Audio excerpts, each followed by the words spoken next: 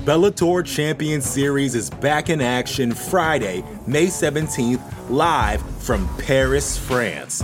Reigning bantamweight champ Patchy Mix defends his belt in a rematch against dangerous submission specialist Magomed Magomedov. And Cedric the Best Doumbé makes his Bellator debut in front of a home Paris crowd versus Jaleel the Realist Willis. Don't miss the action live at noon EST on HBO here in the US. And visit Bellator.com/watch for information on how to watch around the world. This is the very first time you'll be able to stream a Cedric Doumbé fight here in the US, so make sure you don't miss it. What does it take to be an entrepreneur, and how is it changing in our ever-evolving business landscape? This is Scott Galloway, host of the Prop G podcast and an entrepreneur myself. Right now, we've got a special 3-part series running all about the future of entrepreneurship. We're answering your questions on work-life balance, how to raise capital for your business, and more. Because when you're an entrepreneur, it's always important to look ahead at what's to come. So tune in to the Future of Entrepreneurship, a Prop G pod special sponsored by Mercury. You can find it on the Prop G Pod feed or wherever you get your podcasts. You're listening to the Vox Media Podcast Network.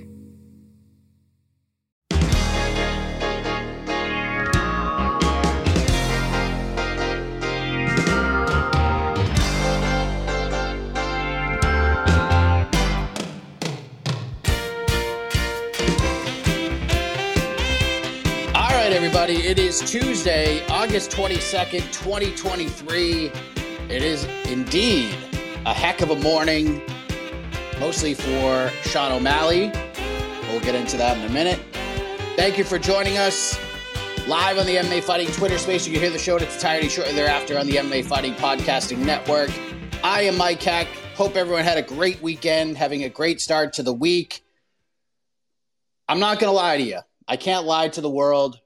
I am a little bit tired this week. It was a long week last week. Got to Boston on Tuesday, enjoyed all the fight week festivities, and then had to catch a super early flight to New York City on Saturday. Had to drop off my rental car super early in the morning. Got a couple hours sleep in New York, headed on over to the watch party, had a great time, woke up, did on to the next one with AK, flew home.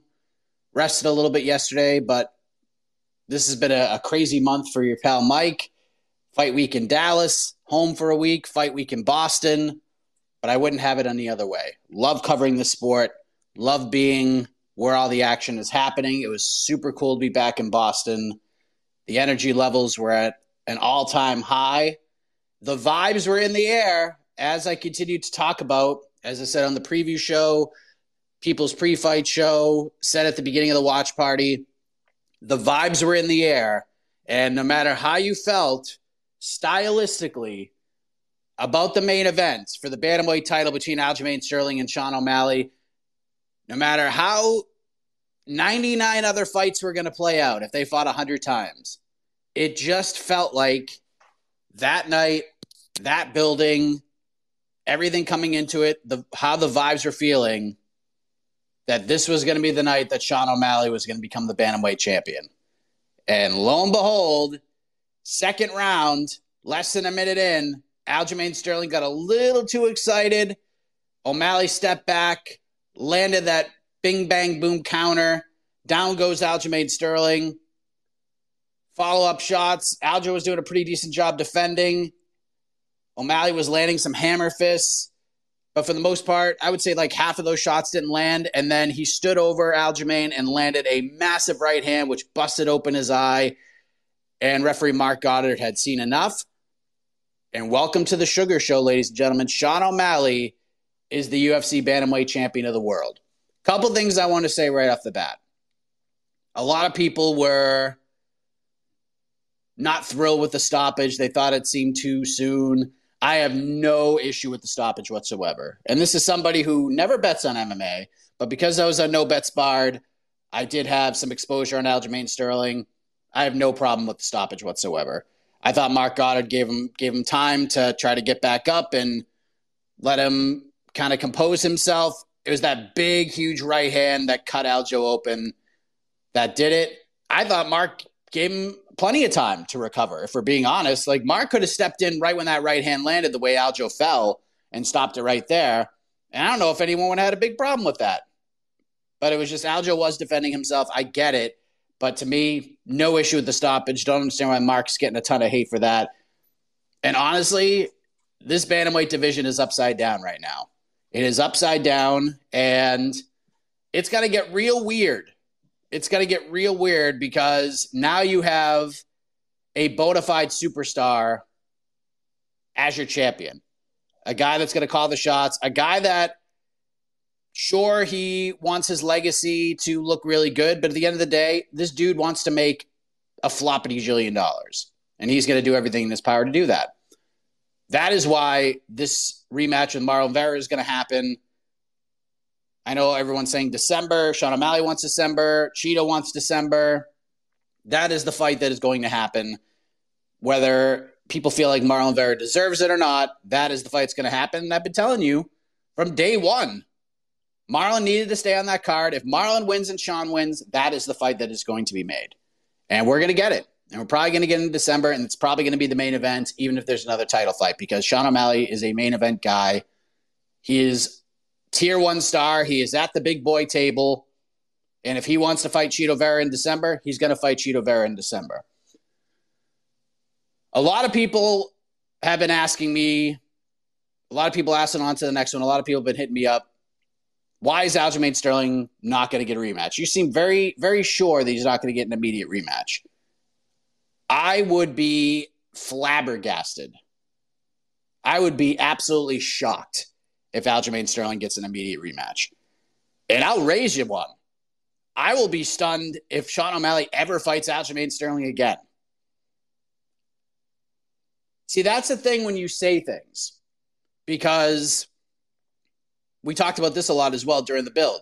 Sean O'Malley did everything he could to put Aljamain Sterling over the entire time. Maybe he talks a little smack. Maybe he says some things. That's fine. But the way Sean O'Malley presented himself throughout fight week, the man who he was fighting is the greatest bantamweight of all time. That's what he kept saying. He's the greatest bantamweight of all time. And if I go out there and land the big shot and knock him out, what does that make me? And the way Aljamain Sterling sort of approached the fight, yeah, he kind of talked about O'Malley's skill set and his striking ability and his countering ability. But the way Aljamain Sterling kind of treated this fight was like, I'm just going to run this dude over and then move up to 45 and fight Alexander Volkanovski. That was the whole thing. I'm moving. This is my last fight at bantamweight. I'm moving up to 45. So when Sean was asked about the rematch, he's like, thought that dude was moving to 45. That's what he said the entire time. He's going to run me over and move up to 45. And then he is just completely no-sold Aljamain Sterling getting an immediate rematch. And then, honestly, I don't think Sean's ever going to fight Aljo again. You know what? I'm not going to say that. There is only one way. There is only one way, ladies and gentlemen, that Sean O'Malley will fight Aljamain Sterling again. And that is if Aljo goes to 145, runs off some wins, somehow becomes the featherweight champion, and Sean O'Malley runs off a couple of wins, I could see a world where Sean O'Malley will try to win a second belt. And if Aljo's the guy holding the belt, he will gladly fight Aljo again. Other than that, that fight is not happening. That fight is not happening. I just don't see it. And I know this sounds, for Aljamain Sterling fans, it sounds ridiculous because Aljamain Sterling deserves a rematch. If there's any former champion who just lost their title that deserves an immediate rematch, it's Aljamain Sterling. The problem is the biggest star in the history of the division is now the champion, and he's got leverage up the wazoo. And if he says, I ain't fighting this guy again, I'm not going to be able to do it any better, it's kind of tough luck for Aljo. And now this division is super weird. Because now Marlon Vera is getting a title shot. He beat Pedro Munoz. Some people thought Pedro won that fight. It was very, very close. And then we have Marab, who's kind of hanging out. Henry Cejudo's doing his best to try to get a title fight. He ain't getting it. Not right now. Maybe if Sean goes out there and beats Cheeto and Henry's still yapping, maybe he'll give Henry a shot because he kind of likes the matchup. But I feel like Merab, it's gonna be tough unless Sean just is like, I have to fight this guy. It's gonna be tough, man. Like it's gonna be super tough for some of these guys to get a title shot. Maybe Corey Sandhagen gets one when he comes back from his injury, but this division is in a very weird place. And if the hangover of what happened at lightweight when Conor McGregor won the title, if you didn't like that, you're probably not going to like what's about to happen at 135. Will the division get more spotlight than it ever has before? Absolutely. But we have to prepare ourselves for a world where meritocracy is out the window because Sean O'Malley is a prize fighting champion. He's only going to fight in the biggest money fights that he can get. And there's going to be a point if he runs off a couple of defenses where it doesn't matter who he fights. But right now, it kind of does. Him fighting Marlon Vera is the biggest fight in the bantamweight division's history. It is. Sean is a crossover star. Casual fans know who he is. He passes the mom test, passes the friend test. If I get texts about a certain fighter, he passes the test. It's beyond MMA fans. And Chito Vera is kind of the same way. Chito's in that spot as well. So things are about to get really interesting. I'm really curious to see where Aljamain Sterling goes from here. Could he stay at 35? Sure. But I honestly think he should just go up to 45. Go up to 45. And it really just depends on what Aljo's thinking right now. Does he want to go up to 45, make a run? Does he want to run off like 4 or 5 wins and then get a title shot? That's cool. But if he just wants to get in there and get back to a title fight, I set out on to the next one. Some people agree with me. Some people thought I was out of my mind. Focus all of your attention, not on Sean O'Malley. Focus all of your attention on Max Holloway. Call that dude out. Get after it. Because if you want to get to Volk, you got to beat Max. You have to beat Max Holloway. And he may lose that fight. And a lot of people feel stylistically that Aljo is going to be in big trouble in that fight. I would probably pick Max to win that fight as well. But if Sean wants to just jump the line and get right into a title fight for a chance to win that belt, fighting Movsar Evloev for Bryce Mitchell or Calvin Kattar isn't going to get you there. And the timing works out because Max is getting ready to fight Korean Zombie on Saturday. He's probably going to win that fight. And then you kind of have to figure out where Max is going to go from there. Max ain't getting a title shot as long as Alexander Volkanovski is the champion. So Max can just play the stopper role. And it's an interesting fight. Those two guys fighting, if I told you 2 years ago that Aljamain Sterling is going to fight Max Holloway, you'd think I was crazy. But let's open things up. You do Merab versus Cejudo. O'Malley's going to fight Chito, and we'll just kind of see where the division goes from there. But bantamweight's going to be real strange and weird. Big star at the top. What a win for Sean O'Malley. And I'm going to echo something that Ariel Helwani said yesterday. He's the dude. He is the dude. He went out there and knocked out Aljamain Sterling. He's the bantamweight champion. He has earned that title. The road wasn't as difficult for him as it was for others. Sure, but that's all out the window now because he went in there and did what he said he was going to do. Sean O'Malley is the bantamweight champion of the world. He beat arguably the greatest bantamweight of all time. He did the damn thing. He shut up a lot of people. He proved a lot of people wrong. Welcome to the Sugar Show. Zhang Weili, what a performance from her. Just dominated Amanda Lemos. This was, some people were hitting me up saying, this is like Amanda Nunes beating Juliana Pena the second time, like in their second fight. No, this is way worse. This was way worse. Look at the stats. Look at the stats in this fight. I understand that there were moments where you were like, ooh, Amanda Lemos has this choke on. Maybe she gets her. I didn't feel like she was really in that much danger anyways. And then she just put the boots to Amanda Lemos. And shout out to Amanda Lemos for her toughness, her ability to withstand it and make it to the final horn. But Zhang Weili is the real.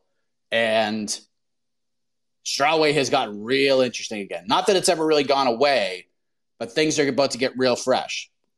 Zhang Weili versus Yan Xiaonan in China is a massive fight for the UFC. And it's a massive fight for this division. And it's a massive fight for that part of the world. So if they can do it in China, that is unequivocally the fight to make. But if they can't get China, I feel for Yan Xiaonan, but she's getting skipped over because there are very few fights on my radar that I am more fascinated in than Zhang Weili versus Tatiana Suarez. When that fight happens, I don't even know what I'm going to do. I'm just breaking that one down is going to be really, really fun. It's just an incredible fight, and I cannot wait for that fight to happen. Cannot wait for that fight to happen. It's so interesting. And if there's one fighter in this division right now who I think can beat Zhang Weili, I don't know if she does, but can, who I would at least somewhat hesitate to pick Zhang in, it's Tatiana Suarez. Ian Machado Gary just runs over Neil Magny. That fight was not competitive for 1 single second. 30-24 on one of the judges' cards. I know some people are like, you kind of had a one-legged dude. You should have taken Neil out. I'm not opposed to that line of thinking at all. I kind of thought Ian would have got a little more shine had he finished Neil in the third round. But look, you can't do it much better than that. That was pillar to post. Ian Machado Gary called out Wonder Boy. I like that fight. I think that fight makes sense. I know Dana White went to the press conference and was like, yeah, we called Wonder Boy and he turned it down. I think there's probably more context to that, but I think if the UFC called Wonder Boy back and said, look, water under the bridge, we'll pay you for the Michel Pereira scenario. You just fight Ian Machado Gary at MSG. You get to fight in New York like you wanted to. We can't give you the Usman fight right now. Go fight this guy on the come up. Do it. And if you win, we'll give you the Usman fight. We'll give you a fight to maybe get you that title shot. And I know Ian said that, I don't want to fight in New York because of the taxes. UFC will just pay him more money, and there you go. I think that's the fight to make. Nice win for Mario Batista. Marlon Vera, we talked about, is probably going to get a title shot. Chris Weidman loses in his return, but he deserves a lot of credit for getting back in there after that injury and getting to the final horn. The tough fights were fun. Kurt Holloway back in the UFC officially. Triangle chokes Austin Hubbard. Brad Katona, Cody Gibson. One of the best fights of the year. Katona officially gets a contract. Dana White said at the post-fight press conference that he'll probably give Cody a contract as well. Andre Petrosky, Gerald Meerschaert, very middleweight fight, but it was a super fun middleweight fight. Natty Ice is the real deal. Just one-way traffic over Andrea Lee. Karine Silva exacts a little bit of revenge on Marina Moroz. Gets a submission victory this time. So the Silva parlay cashed for those who did it. And 292 was a roller coaster. Prelims are awesome.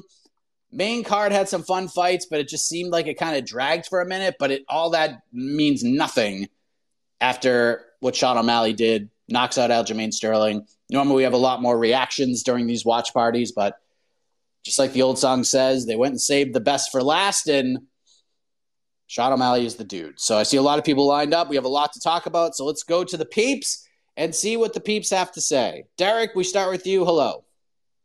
Hey, how's it going, man? So I'm a big Jed Meshew guy. I might be the biggest Jed Meshew guy in the Midwest, and I agree with a lot of his takes, but I disagreed with his take during the post-fight show. He said he thinks that the bantamweight division could end up being awful after Sean defends his belt against Cheeto in December. And I just think that this division's too deep for that. I think there's a lot of intriguing matchups. Him versus Corey. I mean, who doesn't want to see that? You got the Merab storyline of him trying to avenge his buddy's loss. And I've seen multiple clips on Twitter from Sean's podcast. He's a big Izzy fan, and he likes Izzy because he's active and defends his belt. And I think Damon Martin had a good quote. He said he thinks Sean's just going to be a less problematic McGregor. He might not, reach the level of stardom McGregor has, but he's obviously he's not as problematic. So I just wanted to know your thoughts on my refute to Jed Meshew's claims. Thanks, man.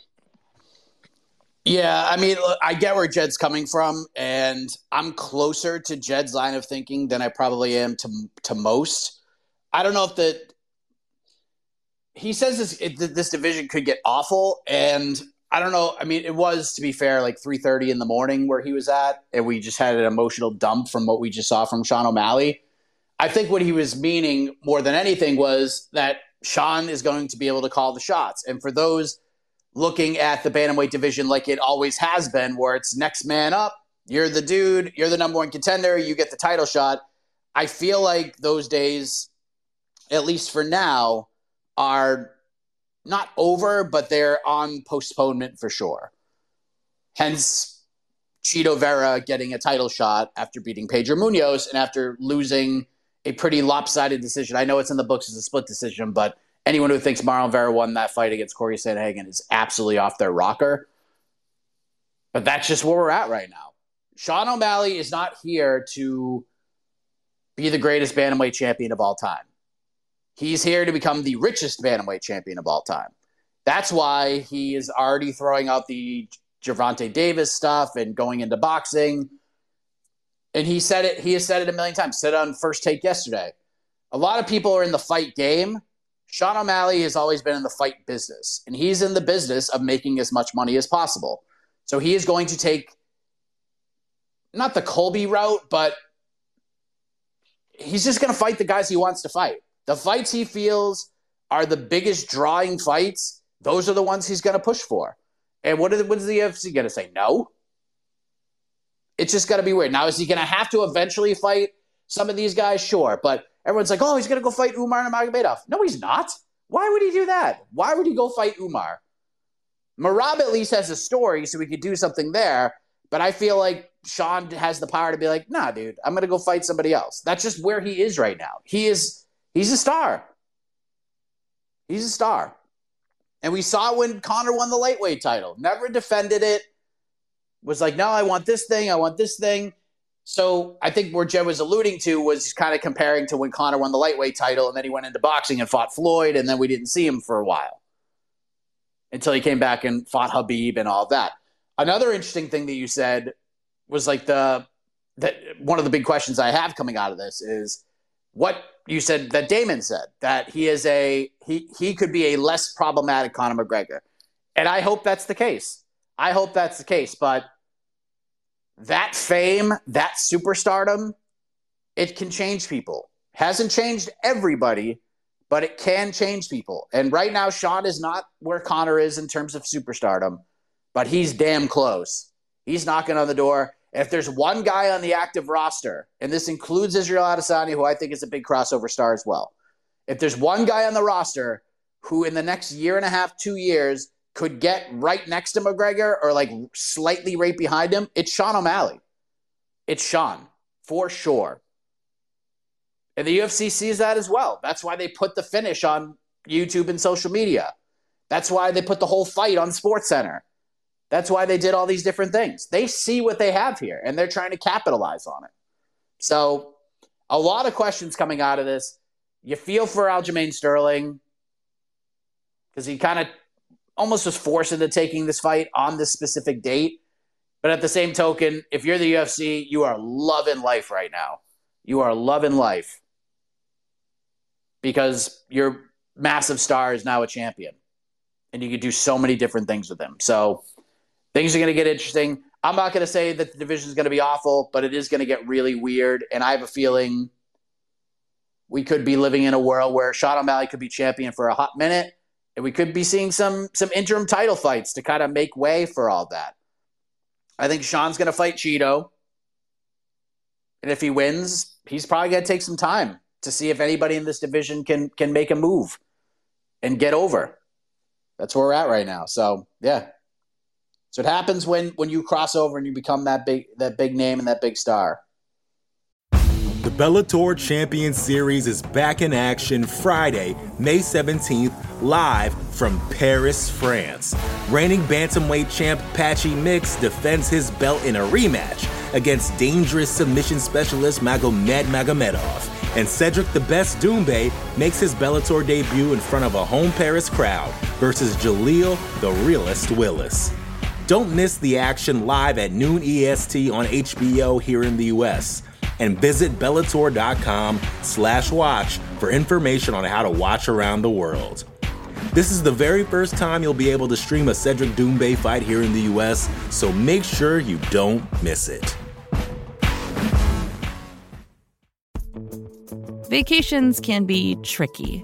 You already know how to book flights and hotels, but now the only thing you're missing is, the actual travel experience. Because is it really a vacation if you're just sitting around like you would at home? You need a tool to get the most out of your time away.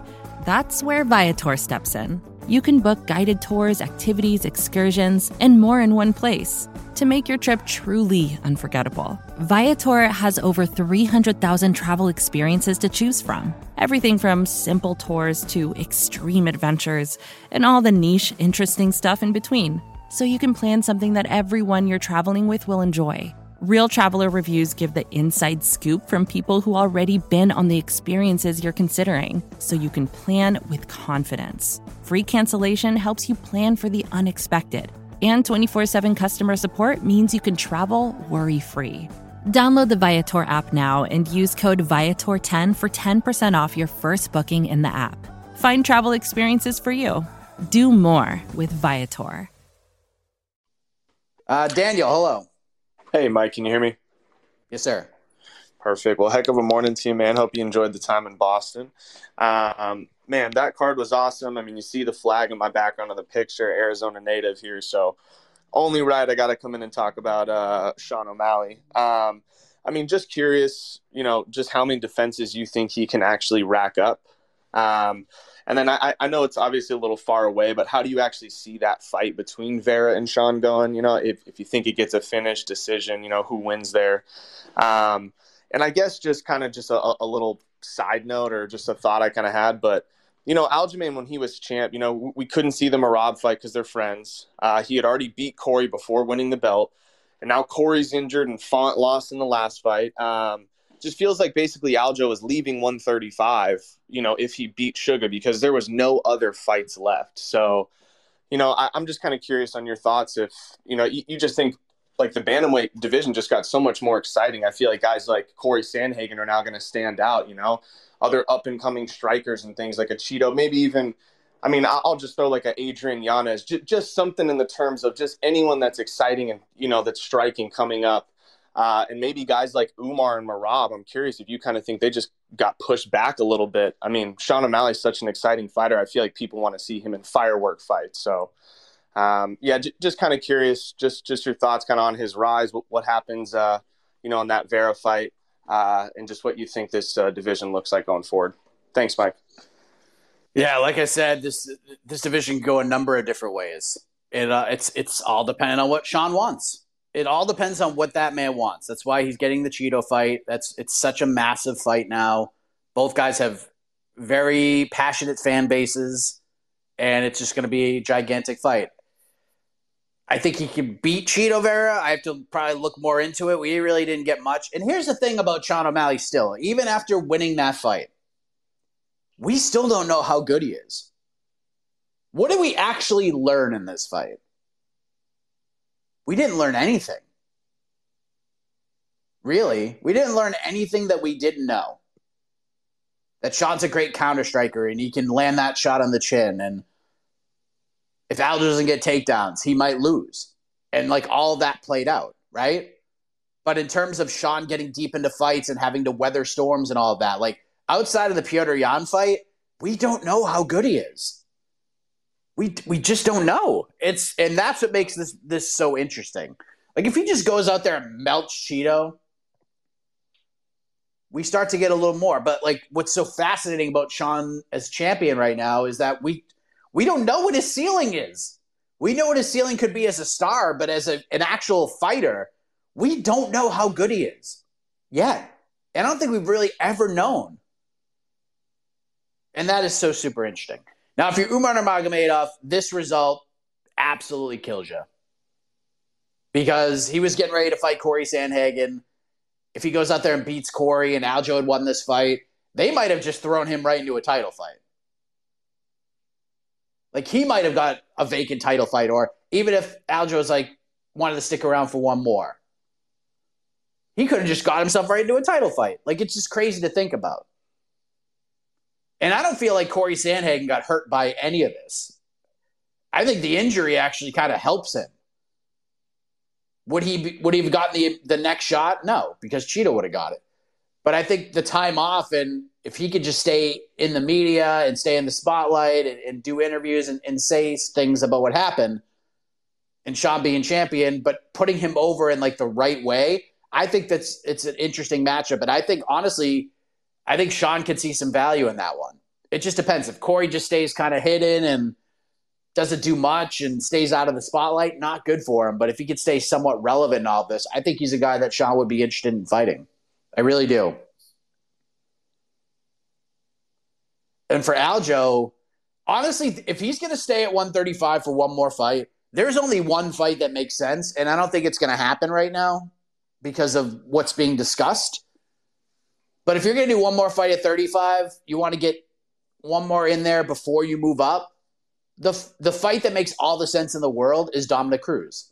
Because when we talk about who the greatest bantamweight of all time is, it's those two dudes, right? That's the conversation. Is it Dominic for what he did, his resume, or is it Aljo for what he's done and what he's been doing? Let's settle it. Let's have the fight for the greatest bantamweight of all time. Just do that. But as we've been talking about for the last couple months, it seems like the UFC is pivoting towards maybe a Dominic Cruz Figgy Smalls fight. Not sure when that's going to happen. I know there were talks about possibly doing it in November. I don't know if that's going to happen in November at this point, but I still feel like that's the fight, the direction that everyone is leaning towards at this point. Please don't say, oh, Mike checks in the fight. They're going to fight each other. No, it's not done yet, but it seems like that's the direction that everybody wants to go. So I don't like, there's just really nothing more for Aljo to do right now. So just go to 45, tackle a different challenge. Maybe you win the featherweight title. Maybe Volk moves up to 55. That title becomes vacant. You get thrust in there. Maybe you win the belt. And then maybe you can get that rematch with Sean. Sean can come up and fight you. So, yeah. This is going to be a very interesting time at 135 pounds, my friends. CV, hello. Good morning, Mike. Heck of a morning. Just a simple question for me. Who do you think out of these two former champions eventually becomes a champion again, whether in their current division or another division? Kamaru Usman or Aljamain Sterling? Thanks. Oh, God.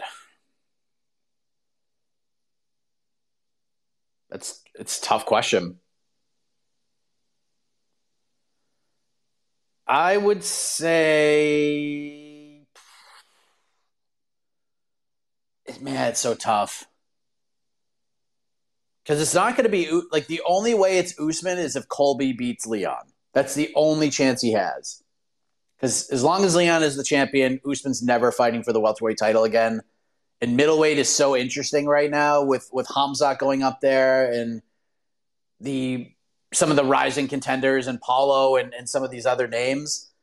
I just feel like Usman's not going to fight Izzy anyways. Those two guys aren't going to fight each other because of their relationship.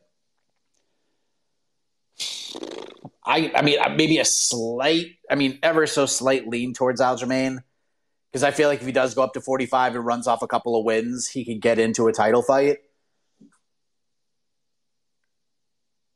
And Usman has, if Colby doesn't beat Leon, if Colby doesn't win the belt, Usman's not getting a title shot. Again, he's not. So I'll lean Sterling as it stands right now, but it all depends on what Sterling does next. If he stays at 35, then it's not going to be him. But if he goes up to 45 and tries to go on a run, I don't think they're going to make it super easy on Aljo. But I do think that it is a fresh matchup for Volk, and he ain't there now. But if he goes up and beats Max Holloway in his first featherweight fight, he's probably getting a title shot. So I think the path is clearer for Aljo. But it's not like Usman can't get there. But he needs a lot to happen. So I'll lean Aljo. It's a great question. It could be neither. We could be living in a world where neither fights for a title again. Cole, hello. Hi, Mike. I just got one thing for you. Like, I watch the fights on the Central Time Zone, and I don't even have the worst of it.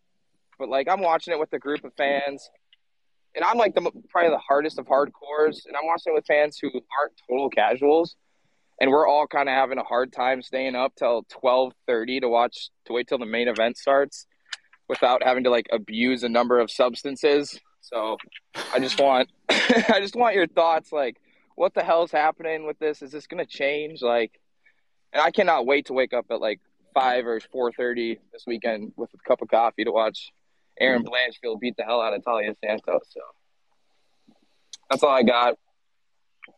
Thanks, Ann. Is it going to change? No. Luckily, I mean, look, a couple times a year even for pay-per-views, we get some early ones. Like the London card was early, the pay-per-view in March. Abu Dhabi's going to be early. Don't mind that at all. It's pretty sweet. But for the most part, like this is what we're going to get. Now, it doesn't happen all that often these days that we just get 4 straight decisions in the main card. And I think the way that this card was kind of laid out, we kind of knew Vera Pedro was going to a decision because those guys are just so goddamn durable. We felt like Mario Batista, Damon Blackshear was going to the cards. But on paper, most people thought Ian Machado Gary was just going to run over Neil Magny, and he did over a longer period of time. But I kind of didn't see that fight getting out of the second round. And it went off. And it looked like at certain points Ian could finish Neil at any time. Anytime he really wanted to, he could just keep kicking him in the leg and finishing him, and he didn't. And I think a lot of people thought no matter who won the co-main event, either Zhang was going to get her out of there in the first 3 rounds or Amanda was going to land a big shot early and get Zhang out of there and catch her. That didn't happen. It looked like on multiple occasions that Zhang was going to go in there and finish Amanda Lemos, and that didn't happen. So I think it was just one of those things where we were we felt overly confident that we were going to get 2 finishes heading into the main event, and that's not what happened. And occasionally those things are going to go down. So, yeah, it seemed like it kind of dragged. And especially doing those watch parties, you're just looking for that moment to react to. And we were very close a few times, but we never really got one until Sean landed that right hand in the second round of the main event. So I think all in all, watching these pay-per-views, I don't think 288 was kind of a tough one because we had 5 rounds of Bilal and Gilbert, and that went to the cards. And then we had 5 rounds of Sterling and Cejudo, and that went 5 rounds. But I don't think we were really surprised by either of those. I think we kind of knew what 288 was going to be after all the hiccups and all the changes. But for the most part, I think we've been pretty spoiled by the pay-per-views and the cards. Like 291 we got the main event like real quick at 291. It was nice, but it's not what happened here, unfortunately. I don't know what's going to happen with the Sydney card, which just took another hit because we found out Kai Kara France is not fighting Minal Kopp anymore. So, yeah, we'll just load it up with fights that have finishes, and you won't get any complaints from me. But I understand where you're coming from. And shout out to the European folks who have to who have to deal with it way worse than we do. Copper, go ahead, sir. Hello. Can you hear me? Yep, I got you. Okay, so I had a couple things I wanted to just go over real quick about the bantamweight GOAT debate. Aljamain has 4 title fight wins, and all of them there's some sort of stink of controversy. Petr Yan, the first one, illegal knee, split decision the second time. TJ had 1 arm. Cejudo, if Derek Cleary gave him the 5th round like he should have, the clearest round in the entire fight, Henry Cejudo would have been the bantamweight champion. While Dominic Cruz, he has 7 title fight wins. I know they're not like the most exciting always, but it's still just a larger body of work if you're including the WEC championship. So I wanted your thoughts on like that because those are things that nobody's brought up in that GOAT debate recently. And it's been kind of infuriating to me because they just want to either totally dismiss the controversy of Aljamain's defenses. And also Keith Peterson, I don't know if it was just a bad night for him, but there was the multiple low blows from Brad Tavares. I think if you have multiple low blows, even if they're clearly accidents, which, I mean, he threw the exact same thing twice. How much of an accident is it really? He should have been taken a point, and also he should have just stopped that Ian Machado-Gary fight. There was like 4 different times in the third round where Neal was totally out of it. Yeah, I kind of agree with you. Honestly, I thought that fight was going to get stopped in the third round, but it didn't, and there we go. It was, most times we get no nonsense, and there are times we get lots of nonsense, and, well, we kind of got lots of nonsense from Keith Peterson. The Cruz Aljo debate, I mean, look, a lot of people not discredit the WEC run, but they shouldn't. But I get where you're coming from in that sense. He had some, beats Faber, beats Demetrius Johnson in a win that aged very, very well. And then he was just gone for 3 years. Came back and just annihilated Mitsugaki. Won the belts against TJ Dillashaw, which, by the way, if we want to talk about controversy, a lot of people felt like TJ won that fight. And a lot of people still to this day feel like TJ won that fight. I was there. I thought TJ won that fight, but I understand that the better thing probably happened because we got the crowning moment, the comeback, all of that. Then he fights Uriah Faber, which a lot of people didn't even feel like he deserved that shot at that point, but we understood why we got it. And then he loses to Garbrandt, loses to Cejudo, beats Casey Kenny in a close fight, beats Pedro Munoz in a close fight, and then gets knocked. And he was looking good against Cheeto until he got knocked out pretty bad. And then we look at Sterling's UFC run, and it's Cody Gibson. How about that? Hugo Viano gets a finish, fights Mitsugaki, got him out of there, got Johnny Eduardo out of there. Brian Caraway was a highly ranked guy, loses a splitty to Rafael Assunção. I think a lot of people felt like Aljo won that fight. Beats Augusto Mendez, who is Sean O'Malley's jiu-jitsu coach. Beats Hedin Barao, former champion. Takes the Marlon Moraes fight on pretty short notice and gets knocked out. But then look at his run after that. Brett Johns, who was undefeated at the time, great win. Cody Stamen was on a great run at the time, submits him. Jimmy Rivera had won like 20 fights in a row, beats Jimmy Rivera. He masterclassed Pedro Munoz. That was one of his best performances ever. Taps Sandhagen in 90 seconds. And then we get to controversy. Look, there is no controversy in the Petr Yan fight, the first one. Petr Yan made the choice of drilling an illegal knee, and you could see the moment where he pondered whether or not he should throw it. He was like, all right, I'm going to throw it anyways. Need him in the face. Aljamain Sterling deserves no repercussions, deserves no bad-mouthing about that. Petr Yan cheated and kneed a man in the face in round 4 and lost the title. There is no controversy there. The splitting against Petr Yan, I don't think there's controversy there either. Because he won. I thought Aljo clearly won that fight. Did he win it like running away? No. Did it get closer down the stretch? Yes. But I thought Aljo won that fight. I felt pretty good about saying, all right, Aljo just defended his title. Good for him. Dealt with all the bullshit between March of 2021 and April of 2022. 13 months of bullshit. Goes in there and beats him. Then the TJ fight. Again, you can't blame Aljo for that. You think Aljo showed up to Abu Dhabi saying, I'm going to fight this dude. I know he only has one arm. I know it, but I'm just going to do it anyways? No. And TJ was banged up, but Aljo kind of took that injury to the next level, if we're being honest, and then Aljo just killed him like he was supposed to.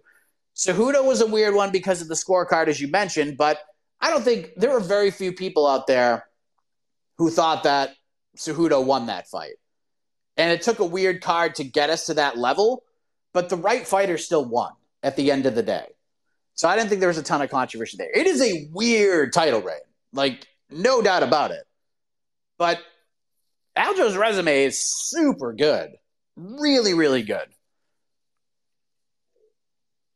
Really, really good. And so is Cruz's. So, I mean, look, if you want to put Cruz up there, fine. I have no issue with that. If you want to put Sterling up there, fine. I got no issue with that either. But I think there is a conversation to be had. I think there is a debate. I understand the WEC stuff kind of gets thrown out the window. We talk about it with Jose Aldo all the time and his title run. Is he actually, in fact, the youngest UFC champion of all time because he was still in WEC and when his reign began? There's all different things we could talk about. But Sterling deserves to be in that conversation. Only guy to defend his title three consecutive times. Tied for the most title defenses in bantamweight divisional history, at least for the UFC. He's in the mix. He deserves to be in the conversation. For sure. Is it weird? Yeah, it's super weird. But he deserves to be in the conversation. I'm going to get to everybody, so please be patient. But, I mean, when special guests come along, you got to bring him in. And he gets the best friend favoritism. AK, hello. Hello, my best friend. I had to hop on before I had to do some KSI Fury coverage. I think that's what I'm covering right now. But I feel like we're bearing the real lead. I guess not of the weekend. I guess this news came out on Monday. Mayra Bueno Silva, the poor thing, testing positive. She announced it herself via Instagram. She tested positive for a banned substance before her fight with Holly Holm. Her triumph over Holly Holm, which I feel like finally brought some peace and order to the land of bantamweight. But now I don't know. We don't know if that's going to get overturned. We don't know if Bueno Silva is going to get suspended, which would probably precipitate some sort of drop, if not outright removal from the rankings. Mike, what do we do with what's going to happen to MMA's hottest division if the worst case scenario that Bueno Silva is suspended and they have to, she was obviously going half. Well, we don't know. We think Pena Pennington won half a vacant title fight at some point, but Bueno Silva had kind of muscled her way in there. Now she's out of it. Mike, what do we do? I just want to ask a question that everyone's thinking about. Thanks, buddy. Yes, I saw that. As of right now, I am scheduled to talk to Mayra Bueno Silva tomorrow to get more in depth about this. So stay tuned for that. Honestly, I don't know how long the suspension is going to be. My guess is it's probably going to be less than a year, and it'll be retroactive to when the test happened. Because it's not like she would. I don't think she. Let me pull it up. I think it was like an ADHD type of thing. But I just want to pull up the thing and have the context of it all before I give my answer to all this. And I'm going to ask Mayra about all of this anyways tomorrow when I get the chance to speak with her. Deeper graphic to announce failed drug test. I want to begin saying I've never in my life taken a substance to enhance my ability in or out of the cage. I've tested positive for a substance that is consistent with the prescription medication I take for my ADHD. I've been dealing with this disorder my entire life, and it affects me in a multitude of ways. I have provided a plethora of documents and explanations to USADA and the Nevada State Commission detailing the disorder, the effects of the disorder on my daily life and my decision-making in the ingestion of the prescription medicine. Fully cooperating with USADA, the Nevada State Athletic Commission, the UFC to make sure that all information is available, and I fully acknowledge the presence of the substance in my system. I discontinued this medication at the beginning of fight week like I always have in the past. So while it appeared in a small amount in my system, I am told by experts that it would not have an effect on my in-competition performance at that level. Please, before you make any judgments, understand I've been dealing with this my whole life, and I'm devastated that this has happened in my career. I look forward to coming to a resolution and putting this behind me. I look forward to fighting again for the best organization in the world. I am the next champion. I am ready to fight. So I believe the commission meeting is either this week or next week, and I know MBS is on the docket. And I feel like most times when fighters come out with statements like this, that there is going to be a suspension, but I don't think it's going to be like a super long one. So my first thought before knowing what the suspension is actually going to be is that this does nothing. This doesn't hamper anything. Because even when Mayra went out and finished Holly Holm, I don't think she was sliding into the title fight anyways. I think the UFC already had Pennington Pena sort of on the wall. It's just kind of figuring out where it's going to happen. So I just kind of think there's going to be a weird sort of asterisk attached to things, but it's not like she took steroids or anything. So I wonder just how the overall reaction is going to be. But to me, this actually may have breathed new life into, I can't believe I'm going to say this. This was probably the best thing that could have happened to Holly Holm, because now she's kind of back in the mix again, which is super weird to say. But honestly, I think timeline-wise, depending on how long the suspension is going to be, I don't think it's going to really hamper anything. So, yeah, it's tough, and hopefully she doesn't get like a 2-year suspension or anything, because then that's a whole different conversation. Toe Colo. So firstly, I want to say Sugar Sean O'Malley finally did it. Finally, he did it quick. But you know what I mean. I got a message from my friend who also is interested in the UFC, but not really. It doesn't really watch that often. And he's told me, apparently back in 2017, I said Sean O'Malley is going to be a champion. I'm not going to take credit for that at all, because I knew nothing about fighting at the time. I just saw him on Dana White's Contender Series and was just like, yeah, this looks like a champion. And then, now he is. That's pretty insane. What I want to talk about, though, is, of course, or not of course, I always seem so negative. Anyway, Chris Weidman. So this part where Dana goes out and say he should retire, it kind of, I kind of agree. I'm not sure I want to see Chris Weidman fight again. But the problem is, with him doing it as a promoter, he knows that if he retires, then the contract keeps Chris Weidman in the company. I don't know if probably sunset clause and all those things, but it keeps him in for longer without having to fight, so that he can't be snatched up by other organizations. And maybe it's just me and my conspiracy theorist hat, but it seems like that this could be the UFC saying, hey, we don't want you to fight anywhere else, but please don't fight at all, because we don't feel comfortable with it. We don't have any matchups that kind of fits the pay that we give you. So can you please just not fight? That's what it seems like to me. I don't know what your thoughts are on that, but I would like to hear it. Thank you. So I will say this, and Dana will talk about this from time to time at these press conferences, and a lot of times he'll just be like, yeah, we got to have this conversation. It's time to have the conversation. You could tell, and it's not Dana's place to really say, like, this guy should be done, this guy should be done, this gal should be done, but you could tell that he actually cares about Chris. Like, it came from a place of compassion when he was saying this. And mostly because he got hurt again in this fight. And there's talks about a torn MCL. That's going to be another year before he's going to be able to fight again after overcoming this injury. And I even said it on the preview show. But, like, the best case scenario of all of this is not a Chris Weidman win, although it'd be a cool moment. It's not Chris getting, like, knocked out or anything. It's Chris getting in there and losing a somewhat competitive decision. Because if he just came back and went through all of that and was just like, look, I did it. Hopefully I inspired some people and then decided to walk away at 39. Like, this is a triumph. Like, MMA retirements are rarely positive.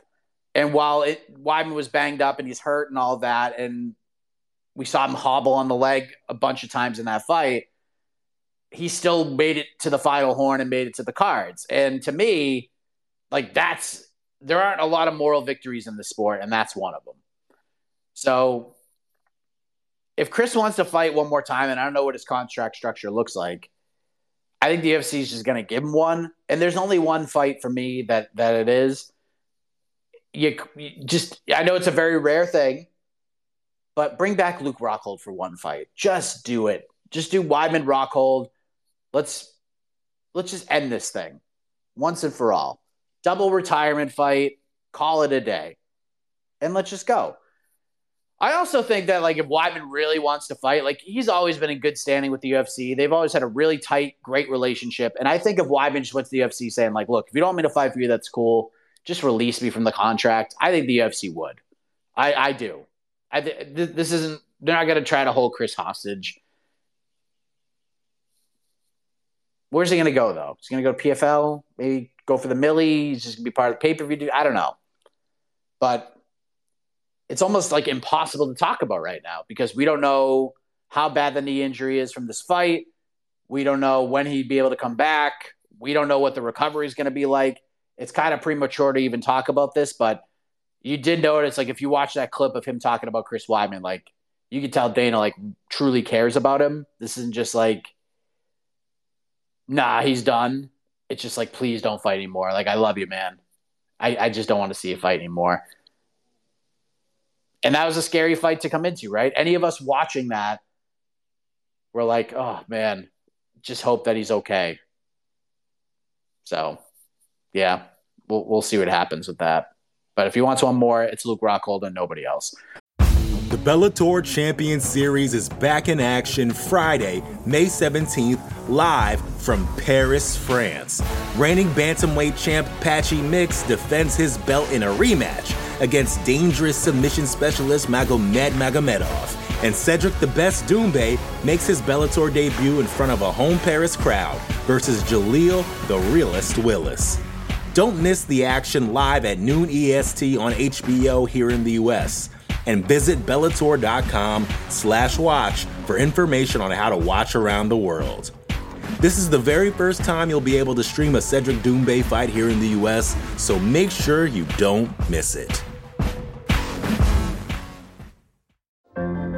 What does it take to be an entrepreneur, and how is it changing in our ever-evolving business landscape? This is Scott Galloway, host of the Prop G podcast and an entrepreneur myself. Right now, we've got a special 3-part series running all about the future of entrepreneurship. We're answering your questions on work-life balance, how to raise capital for your business, and more. Because when you're an entrepreneur, it's always important to look ahead at what's to come. So tune in to the Future of Entrepreneurship, a Prop G pod special sponsored by Mercury. You can find it on the Prop G Pod feed or wherever you get your podcasts. Four Corner Sports, hello. Hey, Mike. So I wanted to ask. You were there for Media Week. Is it me, or does it feel like Zhang Weili is becoming the most beloved female fighter on the roster? I just feel like anywhere she goes, she's always getting a loud pop and a loud ovation. She got it in New York. Seemed like she got it in Boston. Anywhere she is, I feel like she is a babyface. And the way that she ended up having pure domination on Amanda Lemos, I mean, it was spectacular. I feel that she'll be able to run through Yang Zhanan. Tatiana Suarez, I feel like it might go the distance, but I would favor Zhang Weili. And as for Sean O'Malley, I feel like we're going to be in an era where he's going to pick his fights.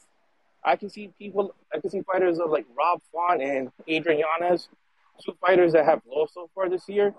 They can possibly, at some point in the near future, get in the octagon with Sean O'Malley, because he's going to pick his fights. He's not going to pick a fighter like Umar Nurmagomedov. I feel like fighters like him. I would even say Corey Sandhagen would not be in the mix, just because, I'm not going to lie, his last 2 fights have been very wrestling-oriented and a little bit boring. And I could just see Sean O'Malley looking at that type of fight and saying, you know what, this is not good for business. You know, I don't want to be having a fight where it's not entertaining for the crowd. So I feel like fighters like Sandhagen, Nurmagomedov heavily lost this past weekend, like the biggest losers.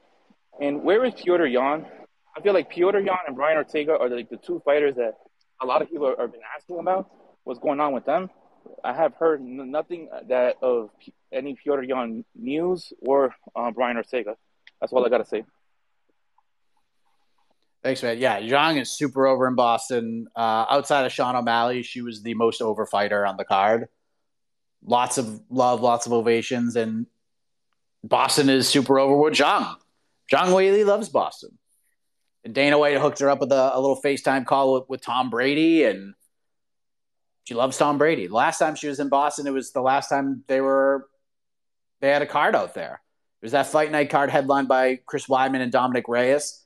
Zhang Wei Li was one of the guest fighters, did a media scrum, and before she got to the fight, she went to Gillette and met Tom Brady, and it was like the thrill of her life. She was so excited about that. So yeah, she's super over. She wasn't always that way, though. Remember when she fought Rose? She wasn't the baby face in those fights at all.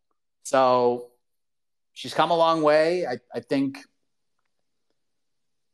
the improvements in her game, and I think her just going out there and melting Carla Esparza kind of did a lot for her. Carla was kind of the heel in all of this because of how she won the belt in a lot of people's eyes. Not really fair, but the fight was awful. It was a bad fight, but she still went in there and won the belt, and I think people just were like, all right, let's just go beat her, and it kind of got her over. So, yeah, and like I said before, bantamweight's just going to be super weird now. It's just going to be a super weird division.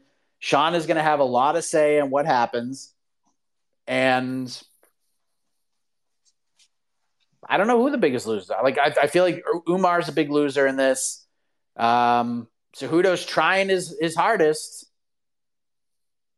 and I feel like Cejudo's going to get a shot. So I don't know what Henry's going to do. Is he going to go fight Merab and the winner gets Sean? Because there's stories with both. But I think if Sean has to say, he'd rather fight Cejudo than Merab, and that's probably the right way to go. And you mentioned guys like Font and others. They got to get themselves over, man. Like, that's the thing. Like, Rob is a super fun fighter, but he's not, like, super over. Adrian's probably a little more over than Rob is right now. And who knows? I wouldn't rule Dominic Cruz out of this conversation at all. I feel like Sean would see that as a winnable fight. And I feel like Sean could paint a picture of, hey, I already beat one of the guys in the greatest bantamweight of all time discussion. Why don't I beat the other dude in the greatest bantamweight of all time discussion? And if Sean wants that fight, you think Dominic Cruz is going to be like, nah, I haven't earned that one. Dominic's going to take that fight in a second. And there you go. Like I said, things are going to get very, very weird. Meritocracy is officially out the window at 135. The division I've always called the Intercontinental Division is now in a higher place with a big star running it. Bantamweight has never been in a more interesting position because they've never had a big star at the top. Bantamweight is now an official main event division for pay-per-views. Sean O'Malley is not co-main eventing to anybody right now. He's not. And if they book him in December and let's just say they book Yuri and Alex on that card too. I know Yuri and Alex is the bigger weight class, but they are co-main eventing to Sean O'Malley and Chito Vera. That's it. So the next 2 years are going to be real interesting. Well, for however long Sean O'Malley has the title for.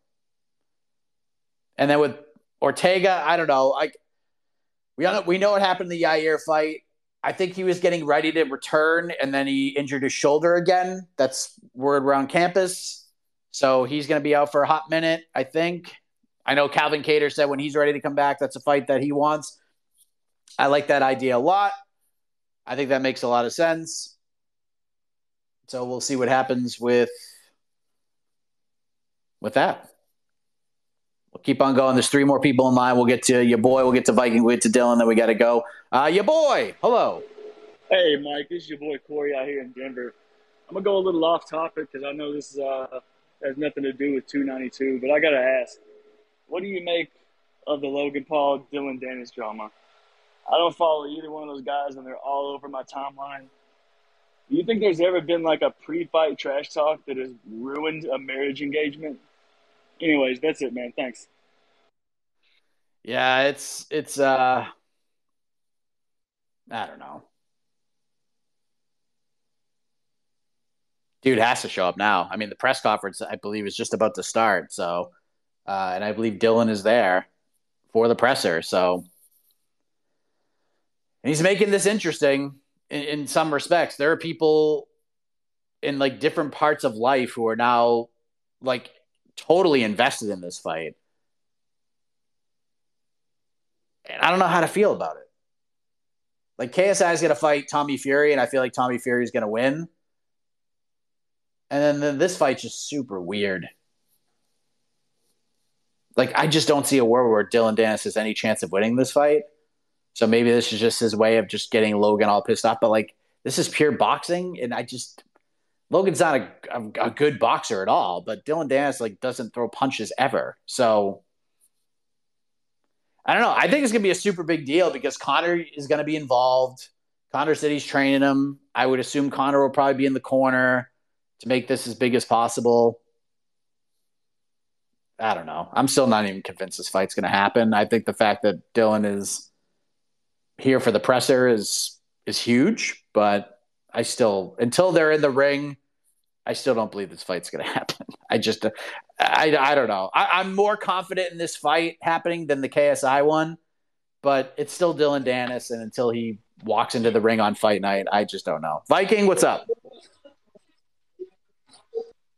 Hello. Hi, Mike. Hey, buddy. So the cornless testicle is not going to show up, I think. So with that, and I just want to talk about the UFC 293 Australia. I think the card is very mediocre. The co-main event should have been a title fight. Instead of that, they booked title and Alexander Volkov. I mean, this co-main event is not even for the number one contender, and people have to pay significant amount for a pay-per-view, and they deserve to get a co-main event as a title fight. So, and the Taito Iwasa and Alexander Volkov, they just doesn't have that hype behind them right now, and not even a winning streak. I think Volkov is on the 2 fights winning streak, but still doesn't matter. So what do you think about the UFC 293 card overall, and do you think the co-main event should have been the title fight? Thanks a lot. Thanks, man.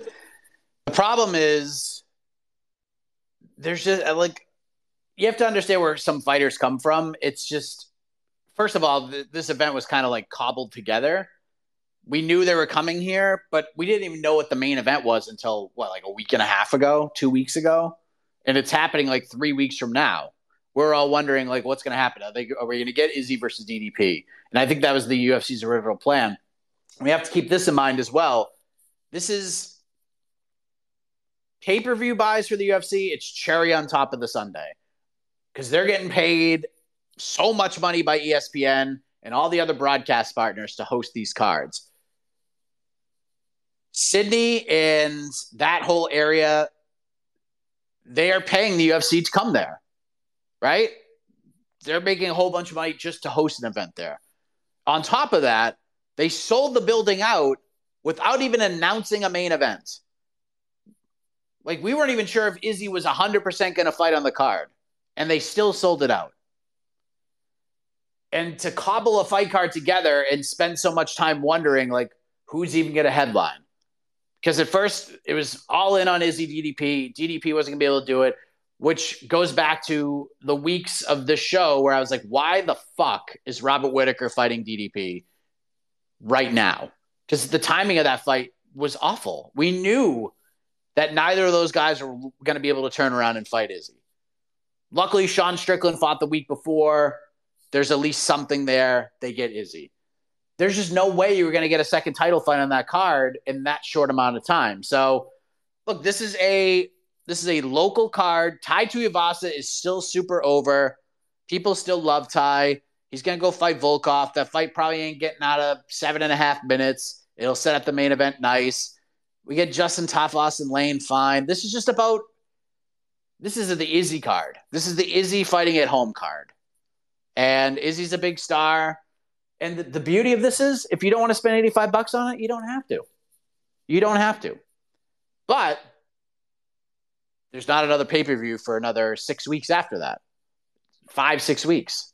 We don't get another one until October 21st. So you get a little bit of a breather, and you know Abu Dhabi's going to be loaded So I get it, man. I get where you're coming from. Right now, there's only 10 fights in the card. And let me just tell you, if it stays at 10 fights, I will be a happy camper. 10 fights is perfect. That is a perfect number, especially on a card like this. You get Tyson Pager on the card. Manel Kape versus Kai Kara-France is a sick fight. But now it's not happening. We got Felipe Dos Santos as MMA Fighting First reported last night against Manel Kape. At least Manel Kape gets to fucking fight. I mean, this dude has just had so much bad luck. Carlos Ulberg is a rising star. Jack Jenkins looked really good in his last fight. Him and Chepe Mariscal is a ridiculous fight. Blood Diamond is fighting on the card. Shane Young's on the card. Jamie Malarkey on the card. Like, this is a let's get our region over. Let's get a bunch of local fighters. Let's get the crowd going crazy kind of a card. So it ain't the best. I still feel that this will do better than 288 did. The Sterling Cejudo card. I still think it's going to do better just because of Izzy. And Sean Strickland is going to do his damnedest to get Izzy riled up. The press conference is going to be crazy. The face-offs are going to be nuts. The build to that fight is going to be kind of ugly, but it's going to get some casual appeal. So I do, in the end, think it's going to do fine. Will people want to spend $85 on it?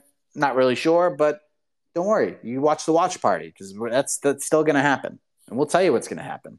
And we'll have a good time eating some Tim Tams and watching Izzy do his thing. Dylan, hello. Hey, you got me, Mike? Yep. Hey, I just want to very quickly just complain about something for just a second, and hopefully I don't come across as too much of a curmudgeon. But, all right, it's Saturday night. The main event is Among Us. It was 292, O'Malley and Aljo. They meet in the middle of the ring. It's electric. Like, I'm out of my seat at home. And then all of a sudden, some jabroni in an event staff jacket just starts pushing O'Malley back and ruins the moment. And it was so annoying to me. And then I just thought about it. I was like, these guys are always so annoying. Like, when a big win happens, they're like, don't stand on the fence. Don't sit on the side of the cage. It's just like, can we get these guys a memo just to chill out? Like, O'Malley and Aljo were about to fight for 25 minutes. They knew that. They're not going to attack each other in Bruce Buffer's announcement. Like, just let the moment happen. But that's it. Hopefully I don't sound like a prick. Sorry. Thanks, Mike. No, that was actually like a really cool moment. But at the same token, I'm sure that guy was probably told by someone from the commission to just be like, all right, that's enough. Like, get him back over the line. Let's get through these intros and get it done. But we did get that moment, and I thought that was super cool of them just kind of meeting on the outside of the middle of the cage, and I thought that was pretty freaking cool. But let them. They had their moment, and they got pushed back. Let Bruce Buffer in his weird Christmas wrapping jackets get everyone all fired up, and he did, and it made that moment even bigger for Sean. So I didn't have a huge issue with it. We still got it. We still got those guys pretty close to each other, and I think the moment just kind of lapsed at that point. Now we just get through the normal shit. Let's get through Bruce's intro, and then we'll just get to fighting. Let's just get to fighting. All right, last one. I got to go. The fair play man to take us home. What's up, man? To them two new stars who had that fight at knee bonus, them who come through that series, I think it was Caton or something like that. Caton and Uleberg or something. Did you watch that fight? Hello? Wait, say it again. You were breaking up like crazy. Did you watch that fight? That Caton and that Uleberg? Which one? Them two with that fucking ding dong. On 292 at weekend. The ding at 292. Which fight at 292? Them two were fighting to get into UFC for contracts. Oh, the tough fights. Yeah. Which one are you talking about? Because there were two of them. But both of them were fantastic, weren't they? But I think, the Katona Cody Gibson fight was one of the best of the year. It was incredible. Yeah, it was outstanding. I've judged every UFC fight for the last 7 years, and I've only missed. Then I've dropped to sleep twice. Once in Israel Adesanya fight, when they both come out, and it was 6 o'clock in the morning, and my eyes had gone because I'd been up 18, 24 hours. And then last Saturday night, Aljamain Sterling and fucking Sugar Show. Fucking hell, I couldn't wait to watch Sugar Show. I've been fucking waiting for that fight for ages. I fucking felt him. I stood asleep and missed him spark him out. I knew he'd knock him out. He's good. He's got some power. But he's going to have his hands full when he's got to defend it against Merab Dereshvili or something. He's going to get his hands full. Sugar Show. He's not going to get it as easy as he got it against Aljo. I tell you now. He's better than Aljo. He's fucking Merab. What do you think to Sarukian fighting potentially against Benil Dariush to crack into top 5? God, I hope they make that fight. Thank you, the fair play man. I hope they make that fight. Sarukian deserves that fight. He deserves it. Let's give him a shot. Let's see what he can do. As you all know, I thought he beat Mateusz Gamrot. Yeah, Neto BJJ gave him a little bit of a problem, but he still went back and finished the damn fight. So, yeah, I hope Sarukian fights Dariush, and that'd be great. You mentioned Merab. Look, could that fight happen? Sure. Is it going to happen anytime soon? No. Merab is not getting the first shot. It's going to be Cheeto, man. He's fighting Cheeto Vera. That is the fight. Nothing else is going to happen. Unless Cheeto is like, nah, December's too soon, and O'Malley calls for somebody else. But it's going to be Cheeto. It's the biggest fight in the history of the division. They're going to make it. It's going to main event, and it's going to be gigantic. That's it. I feel for Merab. I definitely feel for Merab. I feel like he was probably the biggest loser of all on Saturday night. And it's not fair, but I feel like because if Aljo won, Merab's getting a title shot. Like, he's fighting for the vacant title. But Sean winning just flips everything upside down. And now the division is different. The division isn't going to be the meritocracy division. It's the Sugar Sean O'Malley division. And whatever Sean wants, that's what's going to happen. So maybe, man, it's tough. If I'm Merab, I ain't calling for Sean right now because he's not going to get it. Call for Cejudo. Call for Cejudo. Go out there and fight Henry. You beat Henry. You're in a great spot. And someone mentioned, Petr Yan is another interesting name. Where's Petr Yan? This is the time. I know he came out and said, the rematch is going to be great. He's just not going to get it. Do Petr Yan versus Rob Font. And you best, oh God, Petr Yan jumps the line too if he gets a win because of the story there. And Sean already knows he can beat him. So, telling you, it's going to get real interesting. All right, last one, and I got to go, for real. Dominic, take us home. Dominic.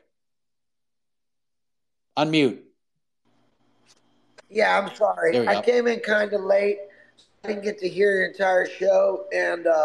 But coming from a big O'Malley fan, I really enjoyed 292.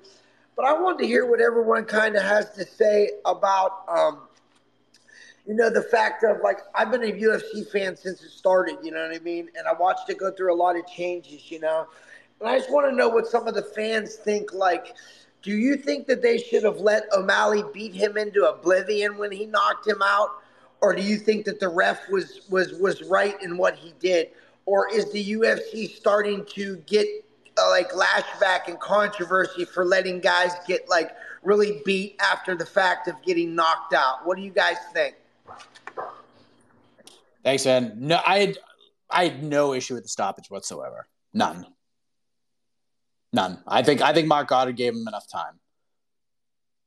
The way Aljo fell, after he got hit, he face planted.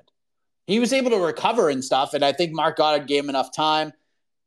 O'Malley's landing some hammer fists. Aljo was still rolling around a little bit, but it was that one big shot he landed when he threw Aljo's legs over and got to the side and landed that right hand that cut Aljo open. That was it. That was the shot that ended the fight. I have no problem with the stoppage whatsoever. None. Could we live in a world where, like, yeah, maybe it could have gone a little longer? Sure. But I don't have a problem with it. I don't have an issue with the stoppage at all. There's no need for Sean to beat him into an oblivion. And if he doesn't land that big right hand that cuts Aljo's eye open, I don't know if Mark would have stopped it, but that was a big shot that Sean landed. And I think Mark was just kind of like, all right, some of these shots are landing, some are not, but none of them are like massively endangering shots. But once that one landed, Mark's like, all right, that's it. So no, I had no issue with stoppage. None. Zippity doo dah. All right, now I'll get Cole in, and then I have to go. Cole, what's up? Take us home.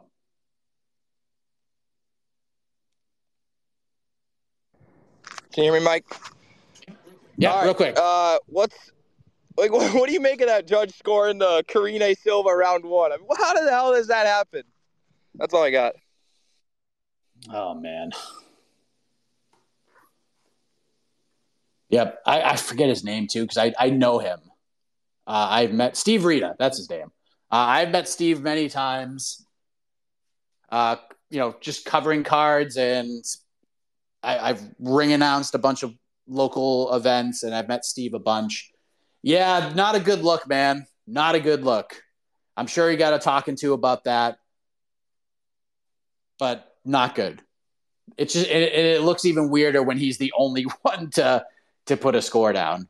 So yeah, not a great look. I don't know if Steve's going to be judging a lot more UFC fights when the promotion returns to Boston, which Boston was on fire, man. Like, they were on fire.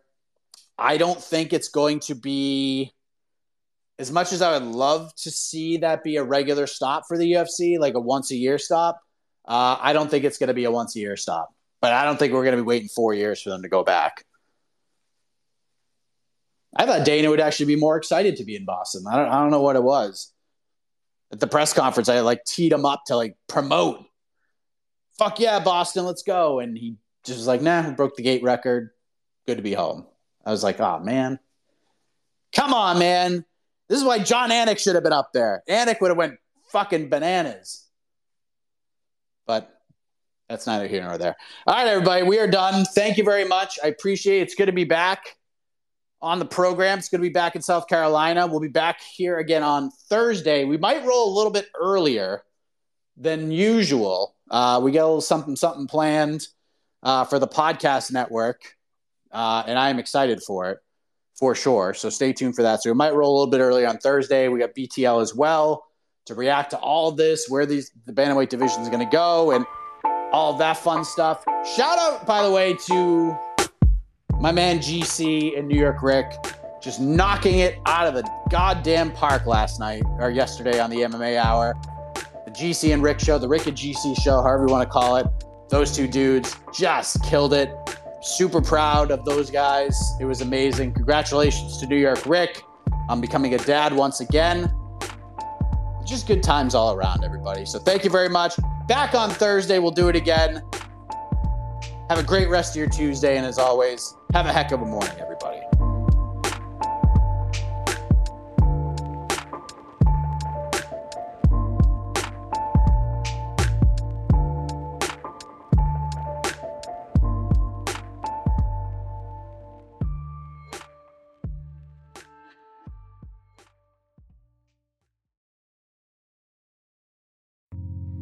You're listening to the Vox Media Podcast Network.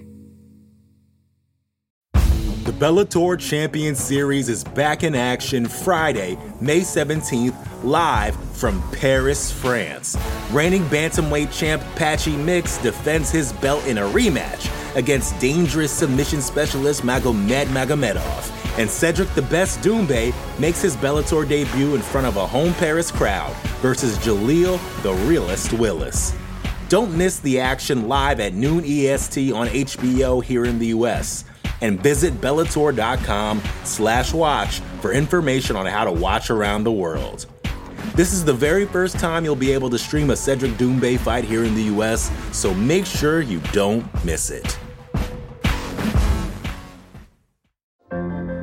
What does it take to be an entrepreneur, and how is it changing in our ever-evolving business landscape? This is Scott Galloway, host of the Prop G podcast and an entrepreneur myself. Right now, we've got a special 3-part series running all about the future of entrepreneurship. We're answering your questions on work-life balance, how to raise capital for your business, and more. Because when you're an entrepreneur, it's always important to look ahead at what's to come. So tune in to the Future of Entrepreneurship, a Prop G Pod special sponsored by Mercury. You can find it on the Prop G Pod feed or wherever you get your podcasts.